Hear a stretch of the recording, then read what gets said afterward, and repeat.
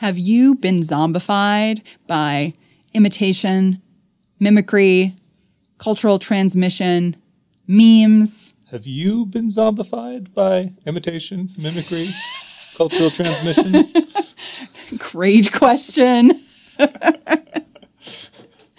Welcome to the Zombified Podcast, your source for fresh brains.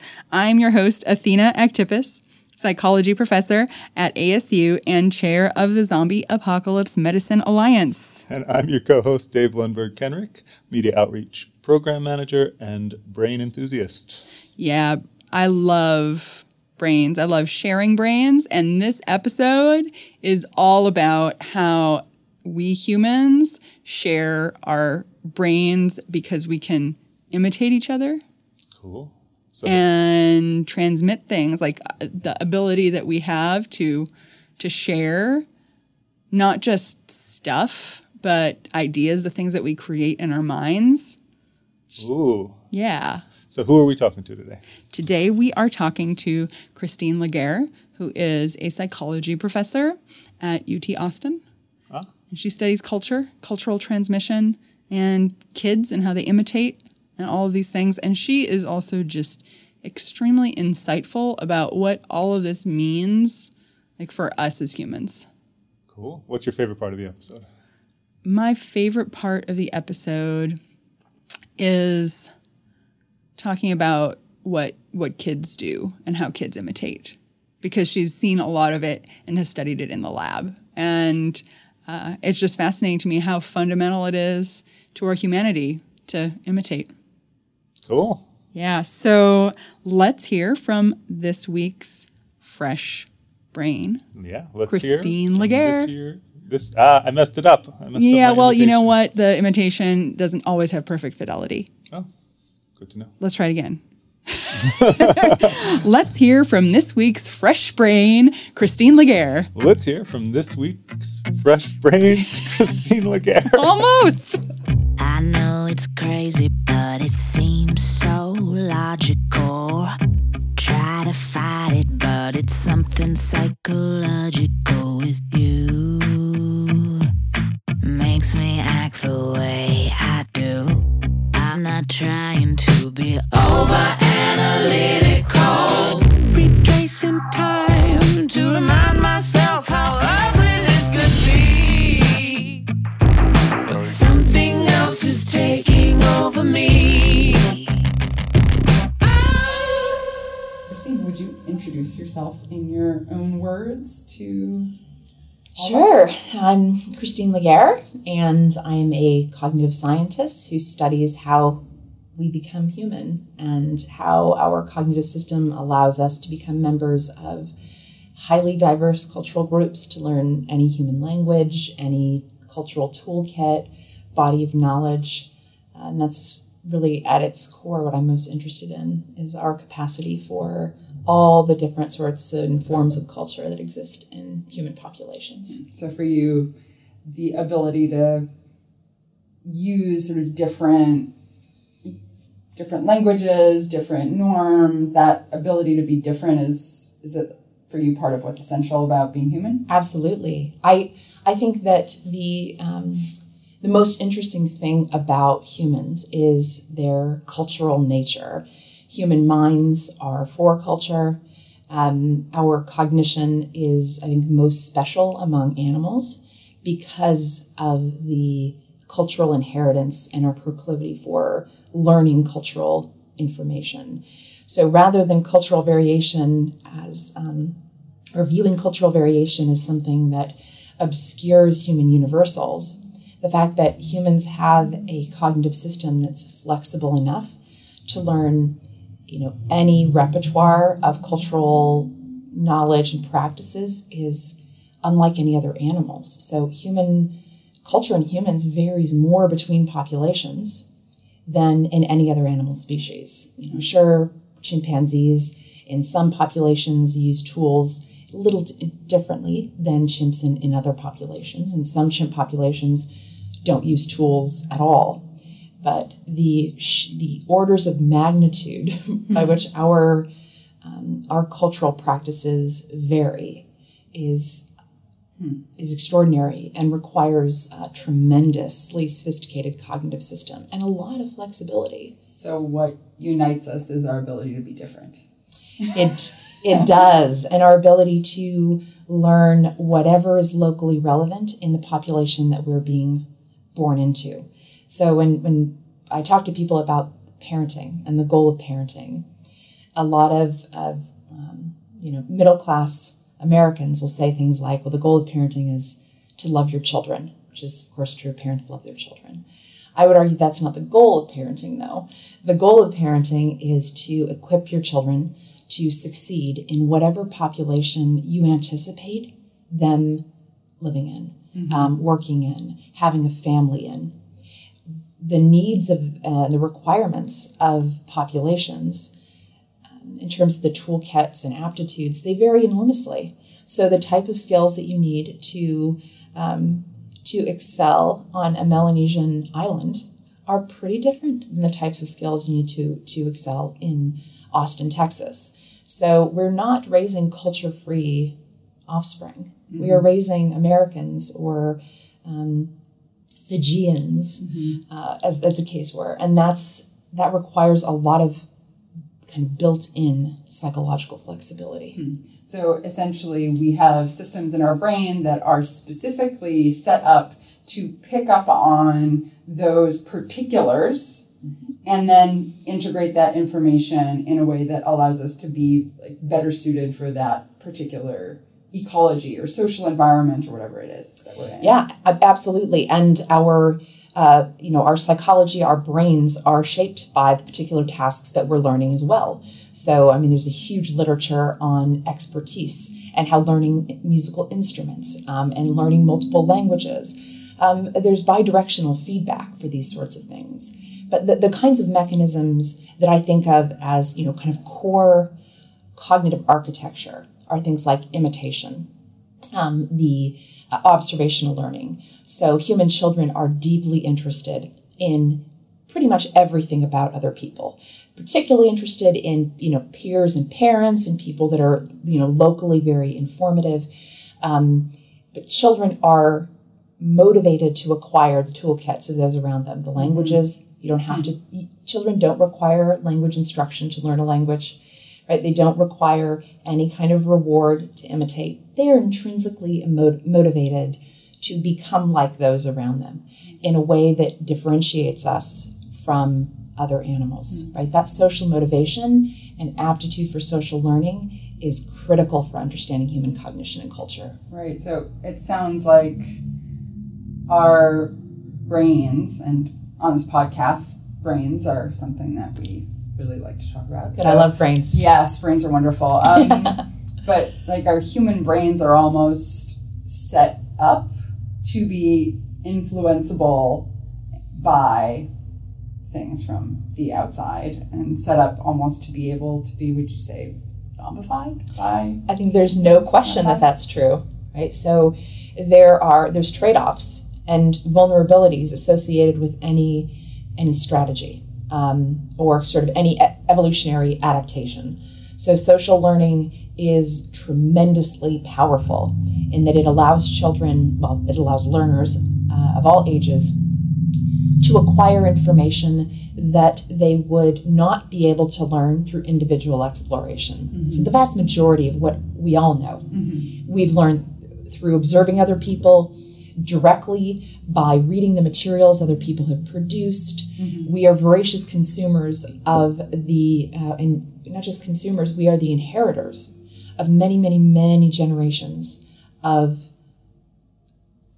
previous innovations. So we accumulate these innovations and have access to that when we're navigating the world around us. So not only are our minds absolutely prepared to acquire information from others, to be interested in information from others, we also have, of course, cultural transmission systems like literacy, technology, numeracy, that allow us to record.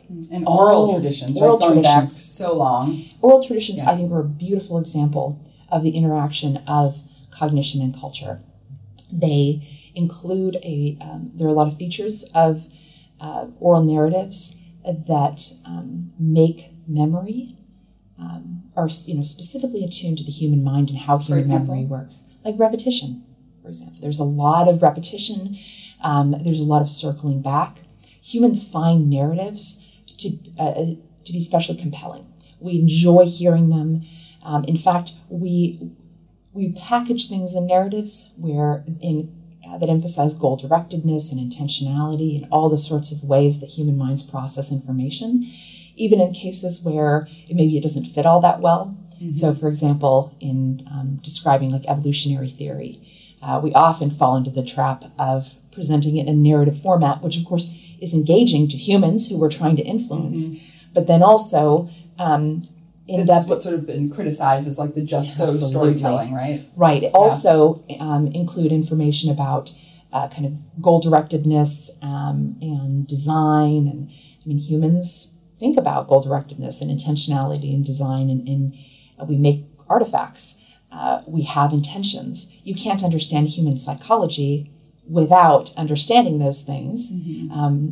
But one error that we make is overgeneralizing that to systems that are not created by human minds, right. like the evolutionary process. So a lot of our cultural traditions are, of course, not accidentally, very attuned to the way they were designed to process information in the way human minds reason. Right. So the oral tradition, the repetition, the kind of the narrative structure, they build in kind of personal relationships and all kinds of things that are intriguing to moral lessons to human minds. And that is a tremendously useful way to increase interest, which is always critical, right? Mm-hmm. I mean, people often, I think, don't pay enough attention to what we care about. There's lots of things we can do and that we can reason about, but we're more likely to do them if we care to. Which is like, you think about the kind of motivation that a very young child has to imitate others. The fact that they have all of this intrinsic motivation to do this means that they're doing it when they're doing it all the time. They're doing it when they're not being rewarded. They're doing it when their parents aren't looking. Mm-hmm. They're doing it in their free time. They're spending a lot of their energy.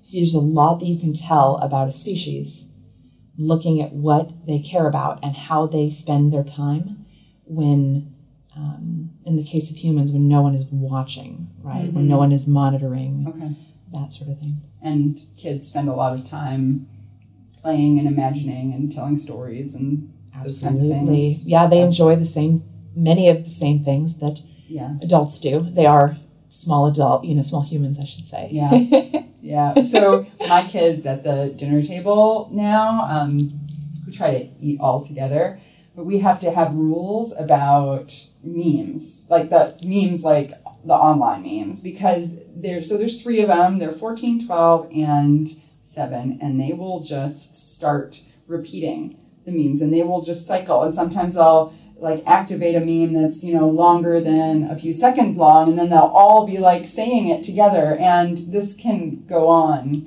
like indefinitely if we don't intervene and like say, no, it's conversation. We have to have a conversation. But their like brains are just taking this information, and then not only do they take it in, but then they want to repeat it. And then of course, when they're repeating it, they're reinforcing it in each other's brains. And so they're just these little like they're social beings that use language. Yeah. This is hardly unexpected. And this is what their brains are for. Yeah. So they're merely exercising what their brains are especially well equipped to not only enjoy, but also to be good at. Yeah, but I can't help but feel like as their parent, as I'm watching this, that they're getting hijacked, right? Like, is it really like, I don't know, maybe they're getting some information that's important for them for surviving as, young adults in Tempe, Arizona by, repeating these memes over and over again. But I don't know. I think they're probably, they're building a particular sort of linguistic toolkit by doing this. But I think that the possibility of them being hijacked, this is not mutually exclusive, right? Mm-hmm. It's very true that there are entire industries of marketers and advertisers and people and social media influencers. Just discovered that that's a term, an influencer. There's a science to this, and they create material specifically to be maximally engaging, maximally catchy, and that doesn't sound that different from hijacking. That's exactly what I would argue marketers and advertisers want. And we often find ourselves drawn to purchasing a particular product or developing a particular preference without any recognition that this was not our idea at all. Another thing that we're human children are especially bad at this, but even adults, we're not good at source monitoring. By which you mean? By that I mean we're not good at keeping track of where we heard particular information. Not always. Uh-huh. And obviously some types of information are more salient and the person you heard it from is more relevant. But I think this is part of the kind of cumulative nature of our culture and the way our brains process information. It's often not critical or even possible to remember the source of all this insight. And that over time, we internalize this as part of our own choice, our own preference, our own idea, right? Yeah. So imitation allows us to acquire whatever cultural toolkits and skills, our practices are locally relevant.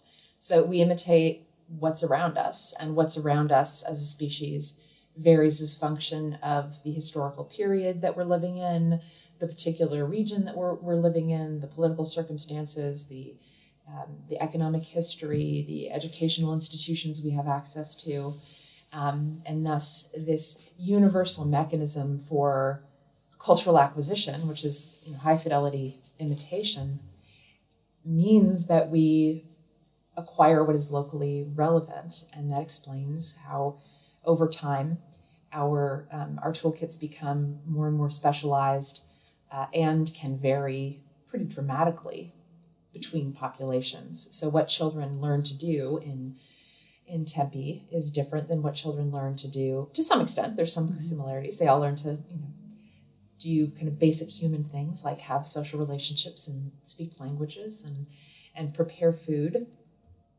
But what children are learning in Tempe and what they're learning in Port Vila in Vanuatu are pretty different.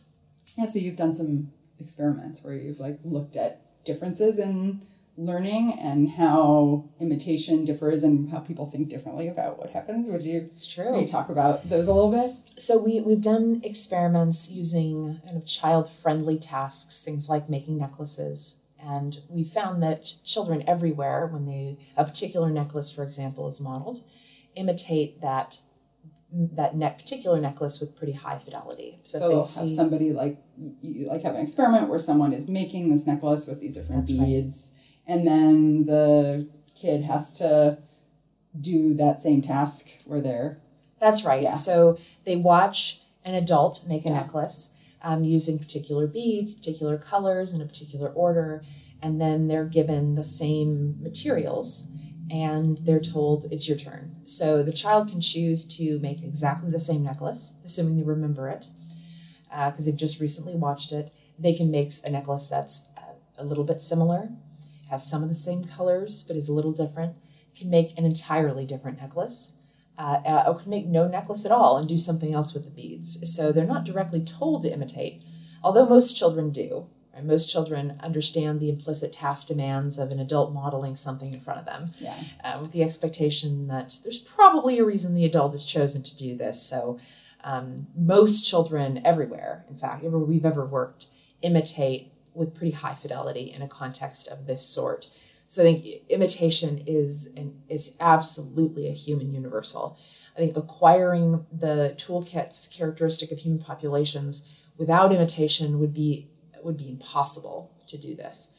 Because imitation allows you to acquire information and knowledge far beyond what you could discover independently through your own exploration, right? It's why imitating a recipe that someone else made, if I follow each step in that recipe precisely, I can produce something far more delicious and special than if I went to the kitchen and just started throwing ingredients in a pan. Right. It's quite frightening to imagine what I would come up with. There's some small chance it would be truly exceptional, but I wouldn't bet money on that. So imitation allows children to participate in activities they otherwise would not have the knowledge to participate in, to acquire practices and abilities and toolkits they could never learn on their own. So it's not a surprise to me that children everywhere imitate with high fidelity. What I think has been really quite surprising in our recent research is how much variation there is between populations in what people think high fidelity imitation or conformity means about the abilities of different people. So just for example, in Vanuatu, which is the Melanesian archipelago, when adults watch a young child imitate the behavior of somebody else with very high fidelity. So they make the necklace. They make the necklace exactly perfectly. Like exactly. The adult did. And then watch a child make a quite different necklace after watching the adult make a particular one. They judge the child who made the necklace just like the adult as most intelligent, as most well-behaved. And their justification for this is that this child clearly has an excellent brain and an excellent mind. Because they're keeping track of everything, remember exactly what that person had created, and that the ability to reproduce that behavior requires an excellent memory, an excellent mind. So they're not giving explanations based on conformity or rule use per se. They're really drawing attention to the kind of cognitive psychological power of this child. Whereas in the U.S., in particular, Euro-American middle-class parents, when they see the same videos, they judge the child that made quite a different necklace as the most intelligent. So in fact, take behavioral variation as a sign of low conformity and associate that with creativity, with innovation, with a kind of a cognitive toolkit that allows a person to think outside the box. So there's this huge, in many ways, kind of fetishizing individualism, even when that individualism is something as trivial as making a necklace just a little different than what was modeled. It's amazing how much people, how much information they derive from very simple behavior. Just something as simple as whether the child made a necklace the same or not means different things in different populations, changes how people think about the intelligence of the child, of the behavior of the child. So just simple behaviors are psychologically consequential in powerful ways. You think that has anything to do with, like, in Western, middle-class, Eurocentric kind of world, that's where the speed of cultural change is so fast, and like that, is there like more of a sort of training of kids to participate in like the changing culture as opposed to places where like maybe traditions are stronger or there's less cultural change? I think that it's this isn't a product of, or primarily a product of Western populations per se. I think it is a product of competitive child rearing environments. Oh. So keep in mind, in industrialized countries throughout the world, in East and South Asia, for example, you have tremendous technological and cultural change. You have technological and cultural change happening everywhere. But in industrialized countries, there's some variation here, right? So you think of a country like Finland, who has a much less competitive educational system than what you would find in the US or in India, for that matter. Parenting in your American middle-class context has become and in many industrialized contexts, ranging from Austin to Shanghai to Beijing to even places like Delhi and Rio de Janeiro, there are limited economic opportunities. And these economic opportunities are highly, highly competitive. And education is a conduit, it's a path, it's a gateway to acquiring an economically competitive skill set. So this is why parents down the road from us in Austin are putting their children in gifted preschools and paying to go to private schools, to give paying for private tutoring, to give their child every competitive advantage to outcompete other children. Right? Education is set up in many countries to be competitive, and thus anything that differentiates your child and the toolkit of your child has access to from other children gives them a competitive edge. So frankly, I think it has much more to do with being in a competitive child-rearing environment, in a schooling environment, which is a product of particular economies and industrialization, than in any sort of Western cultural values per se. There's also like a little bit of a chicken and egg problem, right? Because like in the United States, for example, where individualism is more valued, those things that make you stand out are maybe the things that are going to get you into that top tier college you want to go to. While in some other countries, having the top score on the exam because you studied for hours and hours every day is what will get you into the top school. Right. So there might be some combination of both of those things. Right. Yeah. So we've heard lots of stories of parents cheating systems to give their children competitive edges. And there are also ways that children have unfair advantage, quote unquote, unfair advantages in a variety of domains. So these are, resources for special tutoring, for special summer schools and special programs. And there's lots of examples of parents very predictably doing whatever they have access to, whatever they can, to give their child an edge in a competitive environment. And we live in very competitive environments indeed. Something to keep in mind is that these kinds of environments aren't necessarily very good at promoting curiosity, discovery, innovation, creativity. When you have high stakes testing and you have this very high expectation that you master a particular body of knowledge in order to perform very well in a test, this is probably a pretty good indication of some types of intelligence, but it's not an indication of other types of intelligence, creative problem solving, for example, flexibility in thought, and all these sorts of things that are useful in the long run to educating individuals who will be innovative. A lot of our formal educational system isn't promoting those types of skills. And part of that is that I think there's a disconnect between the kinds of skills we want people to have, the kind of cognitive aptitudes we want people to have, and the educational bureaucracy, the educational institutions that we have built. How can we make institutions better at creating and cultivating people who are truly innovative?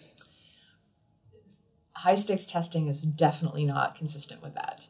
So we're giving children mixed messages on that front, giving students mixed messages. So on the one hand, we fetishize particular sorts of creativity, innovation, individualism, but then put children in environments where they have to memorize vast, bodies of knowledge and perform well on particular sorts of tasks. I mean, it's why, one of the maybe if not the strongest predictor of academic achievement is, behavioral self-regulation. So why are children that do really well in executive functioning tasks and behavioral self-regulation tasks so much more likely to succeed academically?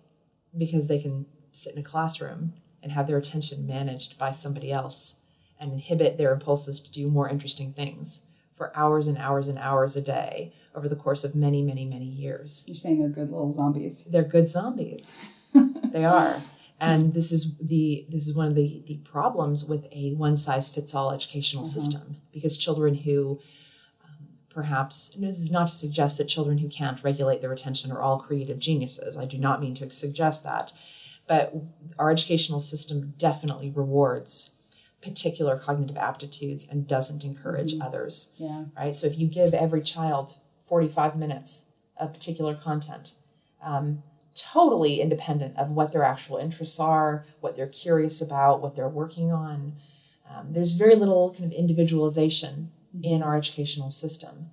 And so this means this kind of one-size-fits-all benefits some children more than others. So children that can fit that mold are going to do better in terms of, and by better, I mean they're going to perform better on exams, they're going to do better on paper. Yeah. And, children who are less able to do this don't excel as much. And all children would be more curious if the educational system was more responsive to their interests. Yeah. Yeah. True children, true adults. Yeah. Well, it's interesting to kind of think of this tongue-in-cheek, good little zombie, right? Like a kid who can sit there and learn all the stuff and follow what the teacher wants them to attend to and assimilate all of that. They're actually good training for the formal job sector, isn't it? Yeah, but they're also potentially really good at being able to integrate all of this past knowledge that has been accumulated, right? And so they may be in a good position then to build on that further and to innovate, but only if after they have acquired all of this and sat there and been a good zombie for however many years of education they go through, then to be able to turn around and say, okay, well, now what are the dimensions in which this can vary without it being catastrophic? And what should I test? And also feeling like it's okay to try it differently. And it's okay to fail without that being a disaster. Right. Yeah. So, this is all about match with the toolkit that you need to master. So there was a time, and this is true in some parts of the world to this day, where just being literate gave you a huge competitive advantage over other people. Or just having a particular kind of rudimentary skill set that you could acquire through apprenticeship with learning from a more skilled person. You could acquire through practice, through, in some cases, even individual exploration and initiative. In highly industrialized, technologically complex economies that are spreading throughout the world, reached nearly every corner of the globe at this point, there's so much specialization and so much education required to master particular sorts of domains of expertise that you need years and years of zombification, years and years of learning in complex bodies of knowledge, memorizing information, processing information that has been accumulated over time, resynthesizing it. Most innovation is recombining information and insights in new and creative ways. So there's very little innovation that is truly novel, sort of from the bottom up. It's incremental.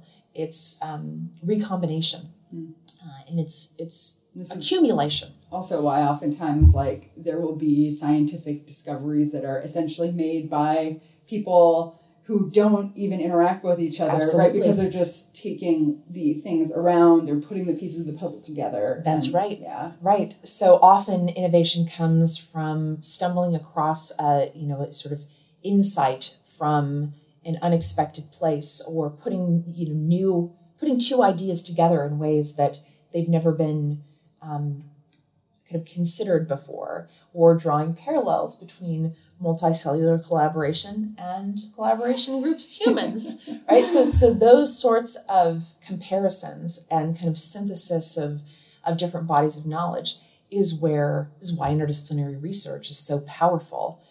It's one of the reasons that I do interdisciplinary research myself, is you can take insights from another discipline and apply them in ways that are generative and really powerful.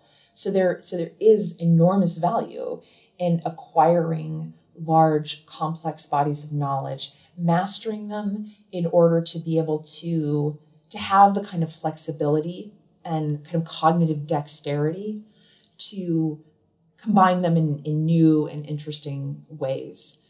And so innovation is more than just doing something different. Yeah. Any of us can do a million things that are different or novel and entirely useless, are not better than what exists already, and that no one would want to practice or acquire because they're clearly useless, and in some cases much worse than what we already have. So it's rare that anyone, even experts, come up with something truly new, truly better, and so much newer and better that other people are willing to take on that practice and transmit it to others.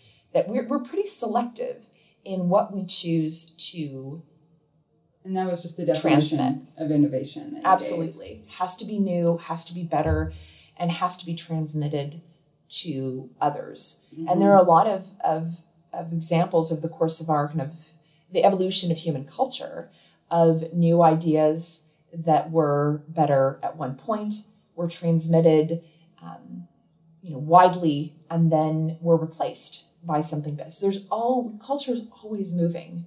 We're always changing. We're always coming up with new and better and different solutions, which is not to suggest that cultural technological complexity, for example, always moves in one direction. It can increase.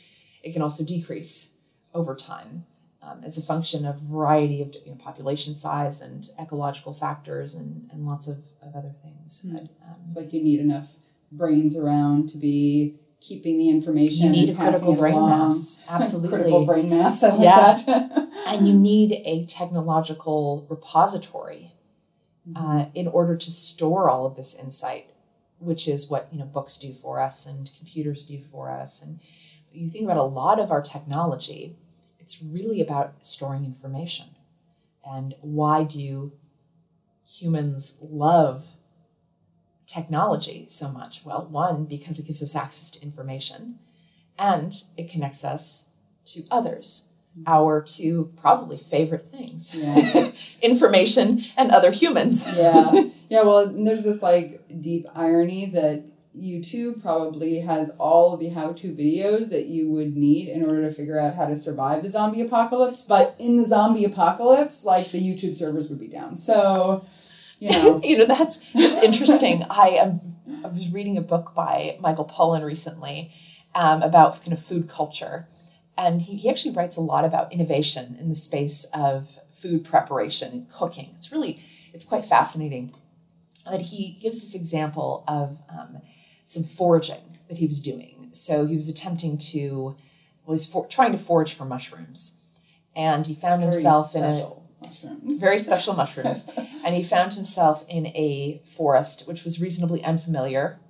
Forests are pretty unfamiliar to a lot of industrialized populations. And he had a book with him, a guidebook to mushroom foraging, and was looking at a picture of an edible mushroom and comparing it to the mushroom he had in his hands. And it looked, they looked reasonably similar. However, the stakes are pretty high here because it also looked kind of similar to a highly toxic mushroom. Yeah. And he sat there comparing and ultimately didn't have the nerve to eat the mushroom even with that book. Right. And he was only willing to consume the mushroom after he went to a mushroom expert who vouched for that mushroom himself. Yeah. So this is another really critical thing to understand about how humans make decisions and who they trust and why they trust. We do care about information in the form of these, cultural transmission systems, and books are one example of that. But we often are only truly persuaded by a person, an actual brain, and their actual testimony about whether something is safe or not. And we see so many different examples of that in everything from sort of the sorts of things that truly shape our opinions, like YouTube. Why is YouTube so powerful? Is it's almost always a testimony of people. Why are we so swayed by firsthand testimony, despite knowing how fallible human memory is? The certainty with which someone gives testimony is very persuasive, more persuasive, unfortunately, than large bodies of statistical information, often showing quite different different truths. And yet we're persuaded by other minds. And social media, of course, is keenly aware of this. This is why information is presented by quote unquote influencers. And we're not just downloading graphs of empirical studies. I mean, some of us are doing that, but perhaps not as many of us as we would like. Yeah. Well, so the stuff that you said about interdisciplinary work a couple minutes ago made me think about, I had this image in my head as we've been talking about, the body of human knowledge as this, unitary thing that's, growing with, as we learn more about how the world works and all that. But I realized it actually is a bunch of, tangled masses, some of which don't really connect to each other, and that a lot of the sort of interdisciplinary innovations are coming because you're, connecting these masses that were not otherwise connected. And I don't know, it just makes me wonder about, how are we, is there an intentional process at a really high level of us humans about, how do we increase our knowledge about the world? Or are we just all zombified by the institutions that we're in the departments that we're in the sub-communities that we're in, where, some criterion is considered the criterion of success in that. Yeah. And are we losing sight of, how do we actually take all these brains that are in all these buildings that are processing all this information and connect them together in a way that we can better understand our world? Yeah. I think the human problem or human priority is, how do I effectively manage in the local ecology that I'm part of? How do I manage the relationships that I am in? How do I succeed in that context? How do I acquire a cultural repertoire that will make me locally successful? That is our kind of square. It's our home base. That's the kind of ground zero. That's where we're operating. We also have the capacity to synthesize large bodies of knowledge, and now we have all of these cultural innovations that allow us to learn about other populations, to learn about their ideas, to build upon them and combine them in new and exciting ways. We have cultural institutions that organize large groups of people, each with individual minds and individual strengths, into larger scale cooperation and cooperation that is directed towards solving large scale human problems. So we're part of highly complex cultural institutions that allow for collective problem solving at epic scales. But the complexity transcends the abilities of individual minds. It's why you and I can effectively use a smartphone, and as can your young child. But there's probably not one human on the planet who understands every electronic component of an iPhone, or could create one independently from scratch. So our expertise and our knowledge is so widely distributed. It's way beyond the abilities of an individual brain. Yeah. And we're becoming more and more and more and more specialized. The the toolkits that you and I have make us effective at particular sorts of things. But we are so specialized, in fact, I mean, there's a trade-off that if you put either one of us on a remote island without any of our fancy technological cultural tools, shouldn't speak for you, but I'm not well versed in agriculture, in home preparation, not really sure how to weave together palm fronds in order to protect us from the rain. I think it's very possible that we would have a lot of difficulty doing even the most basic subsistence tasks. Yeah. So our hyper-specialization of particular highly technical knowledge toolkits is a good match for the environment that we currently are living in, which, by the way, is historically recent and globally unrepresentative.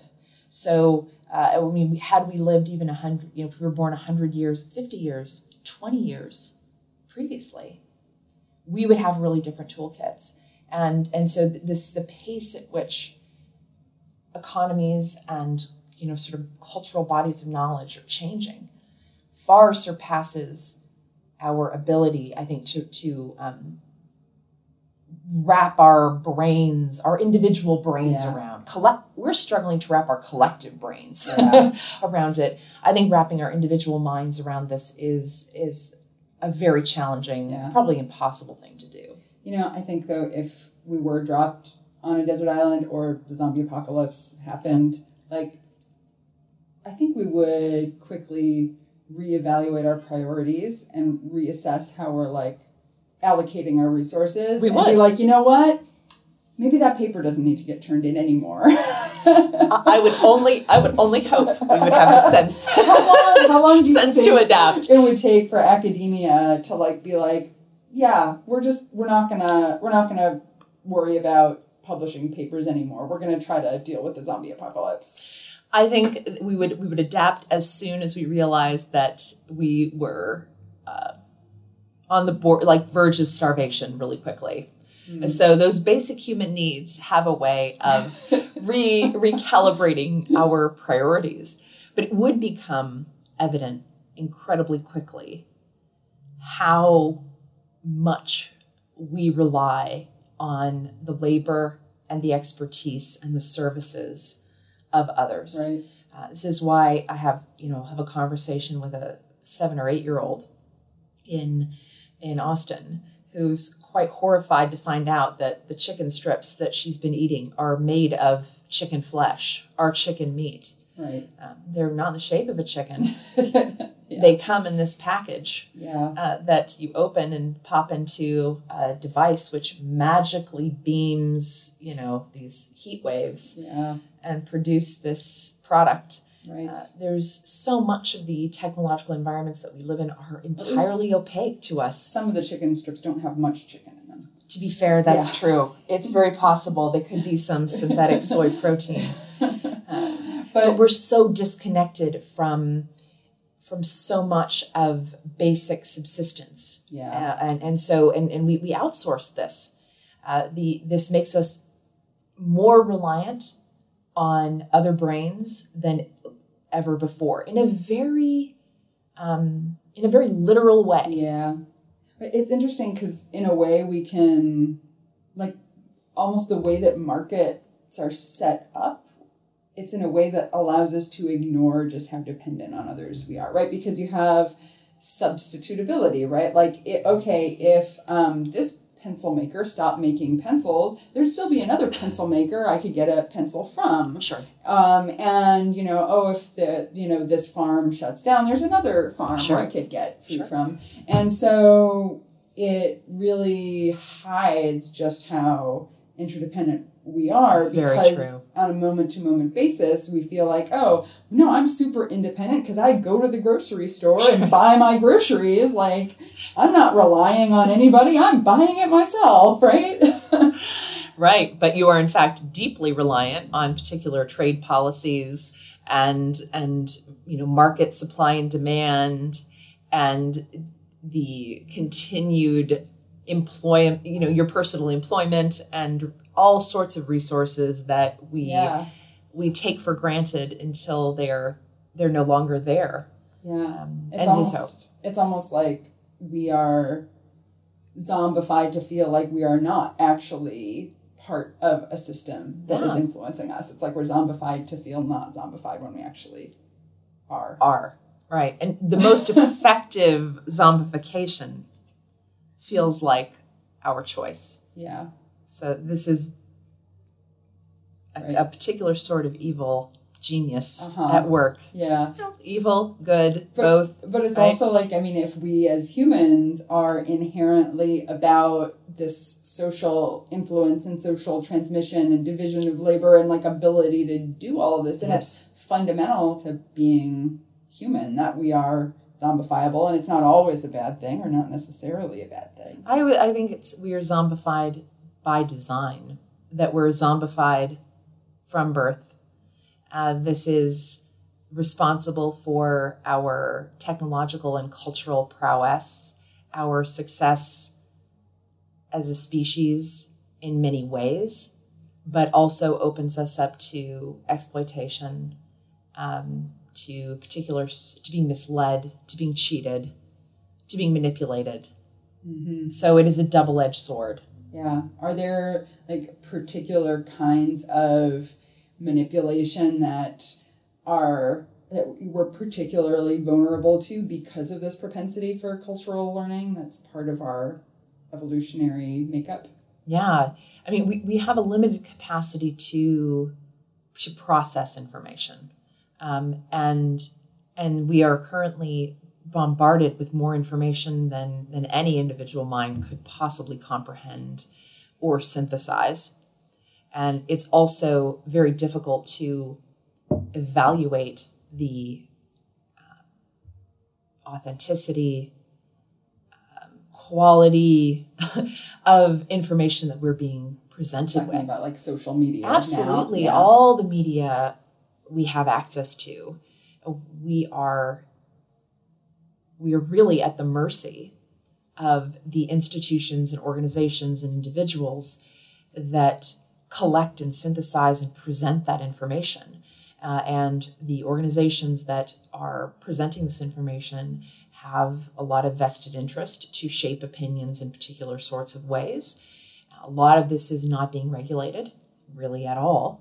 So this means that the consumer of information, you and I, are vulnerable. So like when you go on social media, you're talking about like the kinds of information that people get when they just like, go onto their... And in science, at least at its best in the way that it's supposed to operate, we have lots of checks on the process by which we produce information. We have things like peer review, we have ethical oversight, we have institutions that regulate and check the information that we produce. It's not perfect. And then there's a whole like training and hypothesis testing, right? There's using controls and training, all, There's evaluation.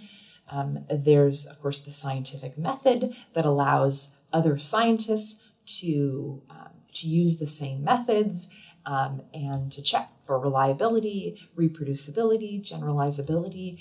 So we actually have a lot of mechanisms to control the quality of information and to get better, right? And there's lots of examples in science that are increasing the transparency, the openness, the access to information, the reproducibility of our process.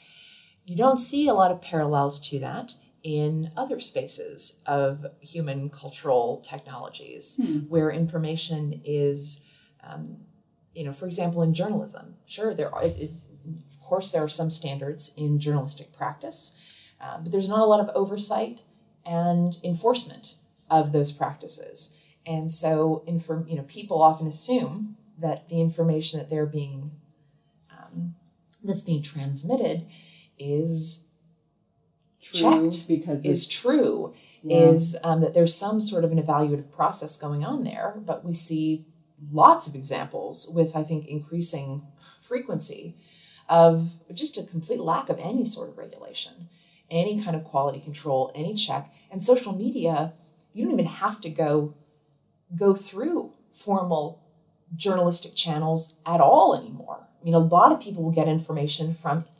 entirely unregulated sources, where you and I could both create a YouTube channel and dedicate our energies full time to flat earth theories. By the way, flat earth theories, they're back. Turns out this is a whole movement of people who think the earth is flat.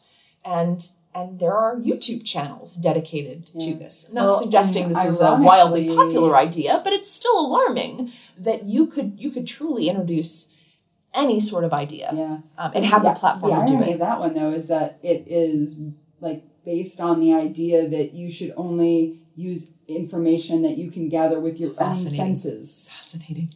Yes. In many ways, I think this is a reaction to the increasing opacity of technological insight. Oh, that's really interesting. Yeah, so much of what we know about the world, we have to take on faith. So things like, the intricacies of how vaccines work, or any sort of complex technology works. Most individual minds and brains don't have access to those details. They don't have the expertise to evaluate that information. So we rely on others, other scientists and doctors and other kind of cultural experts to translate that information for us. There's a lot of trust associated with that. And it's increasingly true that we rely on others for almost everything, for the food that we eat, for the artifacts that we use to prepare food, to deliver food to us, the cars that we drive, we purchase from others. We increasingly can't do even the most basic repairs on our cars or our appliances, but if you look it up refrigerators, on YouTube, sometimes you can you might be able to troubleshoot with YouTube. You also might do more electronic damage than you started with and have to pay several $1,000s to a technician to come out and repair. You turn off the circuit breaker first. Absolutely. So just, we are increasingly fully reliant on other experts to manage all of our artifacts and all of our technological gadgets, which are supposed to make life easier, or at least that's what that's what you're sold, but introduce complexities and frustrations beyond anything we've even, ever had to deal with, like sitting on the phone with a customer service agent, troubleshooting problems with your ice maker. Yeah, right. For example. Right? And just as one simple example, we are now, we are beholden to all of these fancy technologies and to other people who have expertise we'll never have. Yeah, I think actually, like if we apply it to science and some of the kind of anti-science stuff that's happening now, that there is some sort of process that's going on now that's almost like sowing the seeds of mistrust in other people's brains. Like, what is the, why they want you to believe this and this, so it's almost like this idea that, maybe you're being manipulated by this information. So it's almost like people are feeling like there is some breakdown of this like generalized trust in other people's brains, right? That like the knowledge and information that's out there is true, or it's in your best interest to follow it. And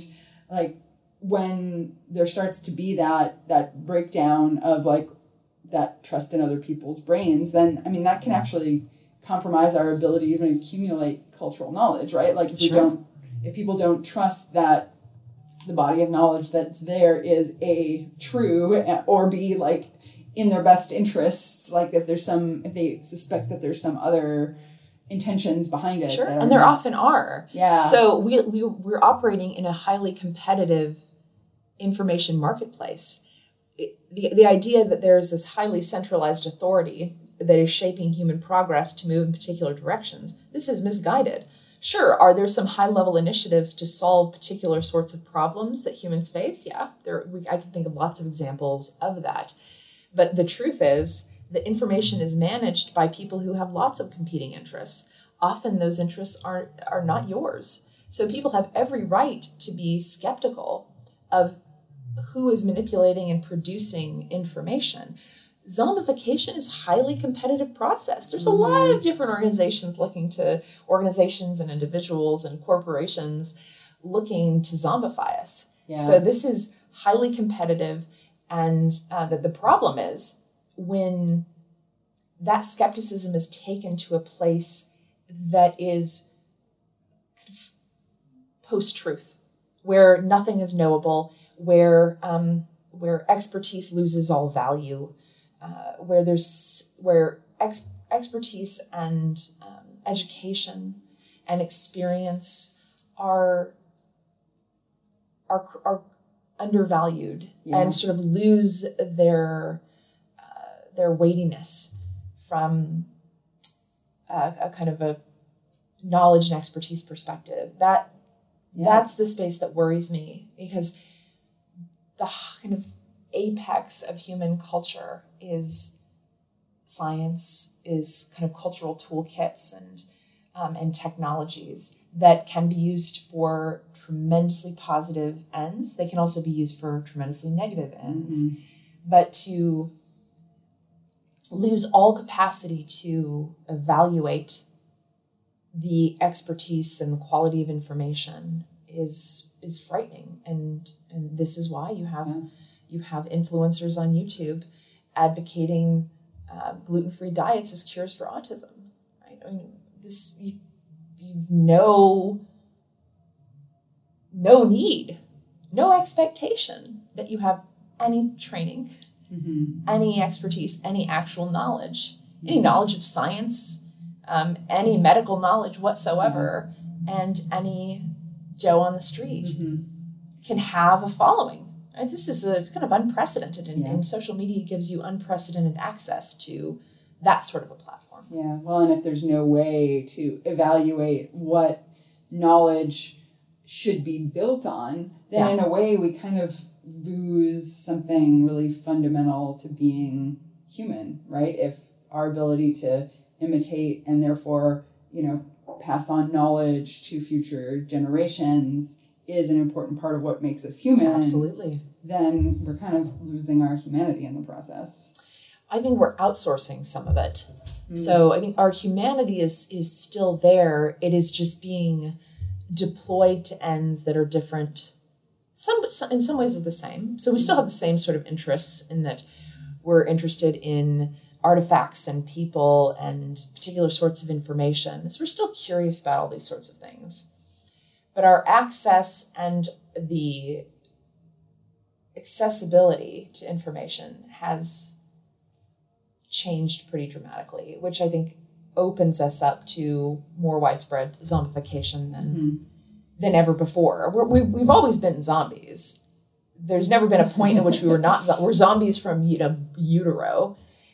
There's just larger numbers of human brains and sort of greater access to those brains than ever before. That's really what media has allowed for, is access to brains. Right, and you also have like a fewer number of individuals that are having more widespread effects, right? Individuals and corporations that have access. And have are able to influence in ways that people don't recognize. So it's you access information online. It's not clear always who's pulling the strings and who has access to that information and what their intentions are. So there often is very little information about who's controlling information, how to evaluate it, how to prioritize what's valuable and what's not, what's credible and what's not. And as I mentioned, there's almost no regulation of that information at all currently. A mismatch between how fast technology is changing and how slowly our institutions that are designed to regulate it are changing. So it seems like a good time to talk about the apocalypse. The apocalypse is now. So if we take like this, ability that humans have to imitate others, to take cultural information, to bring it into their brains, to pass it along to other brains, and we just ramp it up so that it's even more intense. Like, where does that leave us? Like, what is the zombie apocalypse of human cultural information transmission. I think the zombie apocalypse doesn't look like the horror movies that we associate zombies with. I think that zombification is something as relatable and as accessible as large numbers of people sitting in the same room, all on little mind control devices, otherwise known as smartphones. So we already have the technological access. We're already being controlled by institutions that are designed to shape our thoughts, minds, beliefs, opinions, preferences. We already have the technology already exists. We're already interacting with the technology that allows this to happen en masse. So we're already there, and we are not the product of our own individual, not exclusively the product of our own individual volitions and preferences, that we are a product of our environments. We all are, just by design, by necessity, and we always have been. And this new era just increases the scale and the coordination of minds over large geographical spaces. Wow. So it sounds almost like we are both willingly and unwittingly being zombified by all of these forces. Like, we're allowing it to happen to ourselves. Absolutely. But we also enjoying don't realize that it's happening. Yes, absolutely. And the most effective zombification feels like individual choice. And we're being zombified by institutions that present information in ways that we like, that we find accessible, is tailored to our interests, right? Provides information about others and commodities that we want to purchase. So all of this is really kind of exquisitely designed with the human mind in mind. So what do we do about? Is there anything we can do to prevent the? I'm not sure it's all bad. I think that that what we can do is get educated about what's happening. So who is presenting information to us, how that information is being used. I think that it's often we're not informed about how our information is being shared, about why the information that we are processing is being presented in particular ways, what the underlying motivations of people who process and disseminate information, what those motivations are. So becoming more educated about a more educated consumer of information, and also getting more active in supporting regulatory efforts to reduce the transmission of fake news, of intentionally inaccurate and misleading information. We need much more regulation on a kind of institutional level, governmental level, as well as just greater awareness as consumers of information about how our brains are being zombified and how that information is being used. So we can make informed and educated choices about what we want to share, how we want to process information, how to seek out more accurate information. All of those sorts of things, I think, will make us better zombies, or make us more attentive. Yeah, I guess that's the goal, right? It's like we're not gonna become not zombies because being zombifiable is inherent to being human. But we could be a little bit more intentional about the forces that we are exposing ourselves to, and less open to exploitation by other zombies. Right. Yeah. Well, so for, as an individual, like trying to manage the onslaught of cultural information that we have now, like, is there any advice that you would give to people just as, users of smartphones and social media and all these wonderful technological innovations that can help us, but also sometimes hijack us? I think that the more you know about the human mind, the more effectively you can manage it. That the more you understand about the sorts of things that influence your decision-making process and your priorities and the sorts of things that sway opinions, the more power you have to seek out the kind of information required to make better decisions.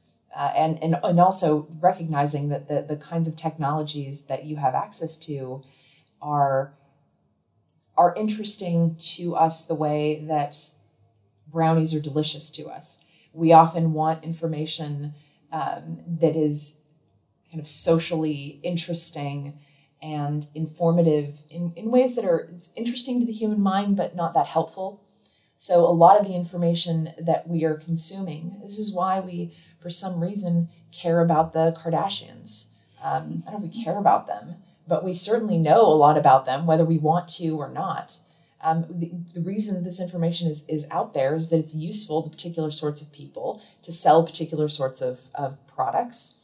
And the more we know about the information being presented to us and how that information is being used, the more we can opt out of it. Right? So it's about really becoming a better, smarter consumer of information. Mm-hmm. That's, I think, the best advice that I can give. And recognizing that social media is addictive the way that junk food is addictive. It is absolutely addictive and should be managed in the ways that all addictive substances and information are in moderation.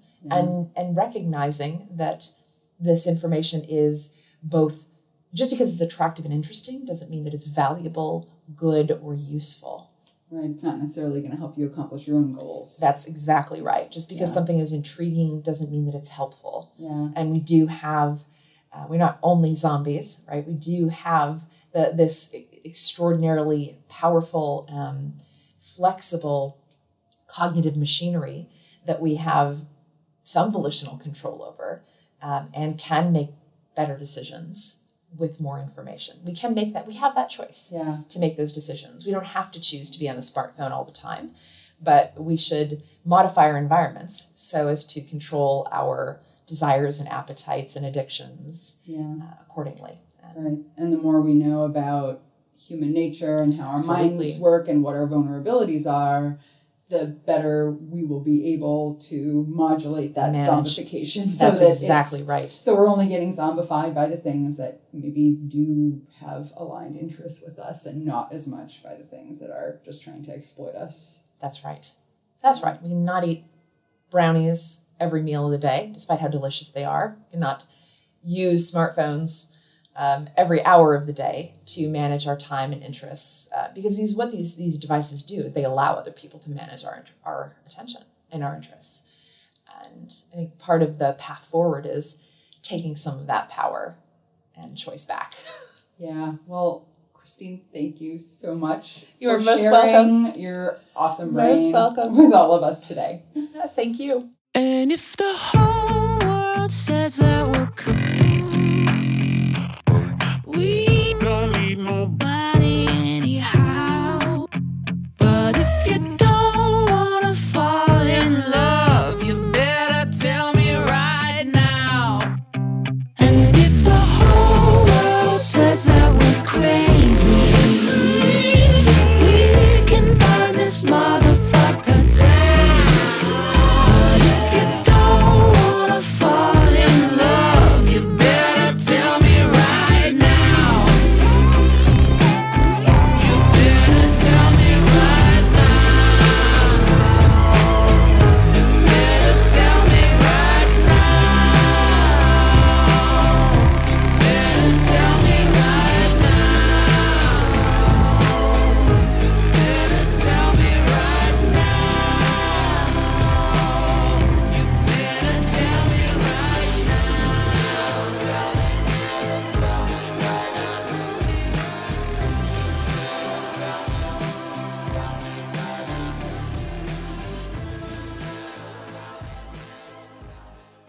Zombified is a production of Arizona State University and the Zombie Apocalypse Medicine Alliance. Thank you to the Department of Psychology, the Interdisciplinary Cooperation Initiative and President's Office at ASU, and also the Lincoln Center for Applied Ethics. Also, special thanks to all the brains that help make this podcast. Tal Ram, who does our sound, Neil Smith, who does our illustrations, and Lemmy, the creator of our theme song, Psychological. Also, special thanks to the Z Team. You can follow us on social media. We are Zombified Pod on Twitter and Instagram, and Zombified Podcast on Facebook. You can also find us on our website, zombified.org. You can support us on Patreon by becoming a patron. We're an all-educational podcast. We have no ads, so your support is greatly appreciated. You can also buy our merchandise on our website and support us that way. We have t-shirts and stickers available.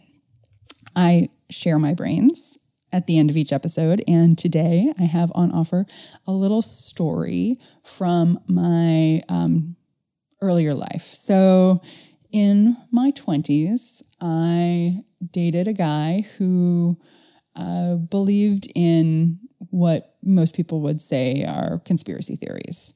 And we got along quite well. He was very smart, but didn't have much by the way of formal education.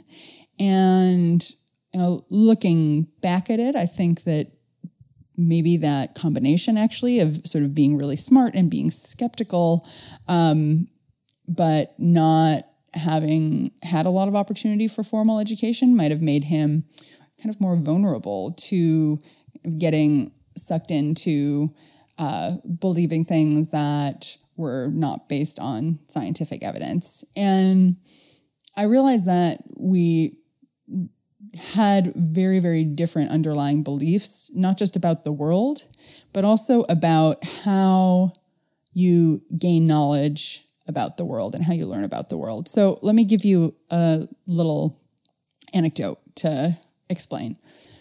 So we were sitting in a bar and having a chat about one of the conspiracy theories that we disagreed about. I don't remember which one now.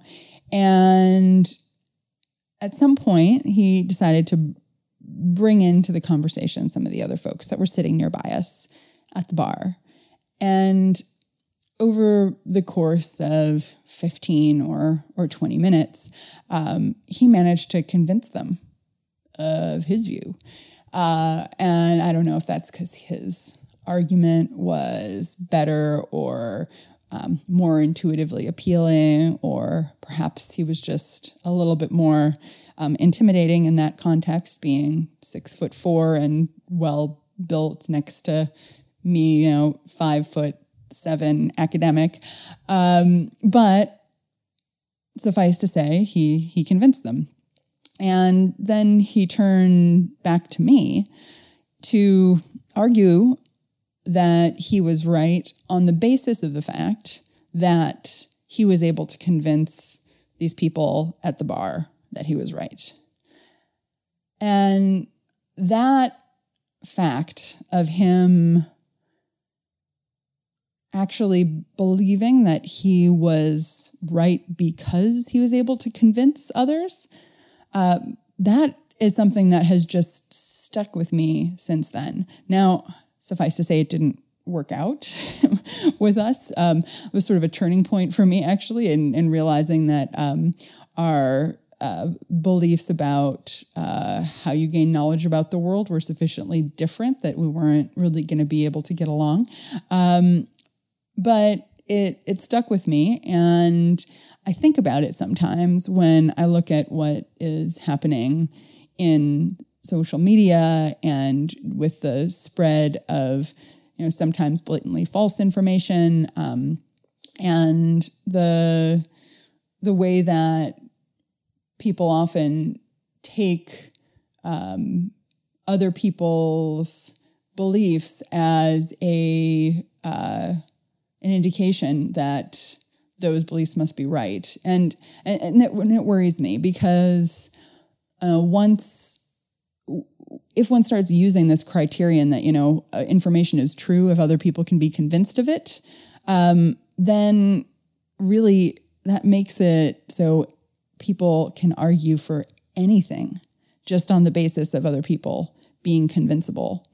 And, once we take away any standards of evidence or standards of, how that information fits with the rest of the knowledge that we have about how the world works, it just makes it possible for anybody to put out any information that could potentially work towards their own interests and against the interests of a broader population, or even against the interests of the person who is accepting that information. So it worries me, but it's also, I've found it really helpful to know and to remind myself that not everybody has the same standards of evidence for accepting something as true. That for some people, like this ex-boyfriend of mine, just being able to convince others that you're right was sufficient to make him think that he indeed knew the truth. Thank you for listening to Zombified, your source for fresh brains. I know it's crazy, but it seems so logical. I can't deny that there is something supernatural with you. Makes me act the way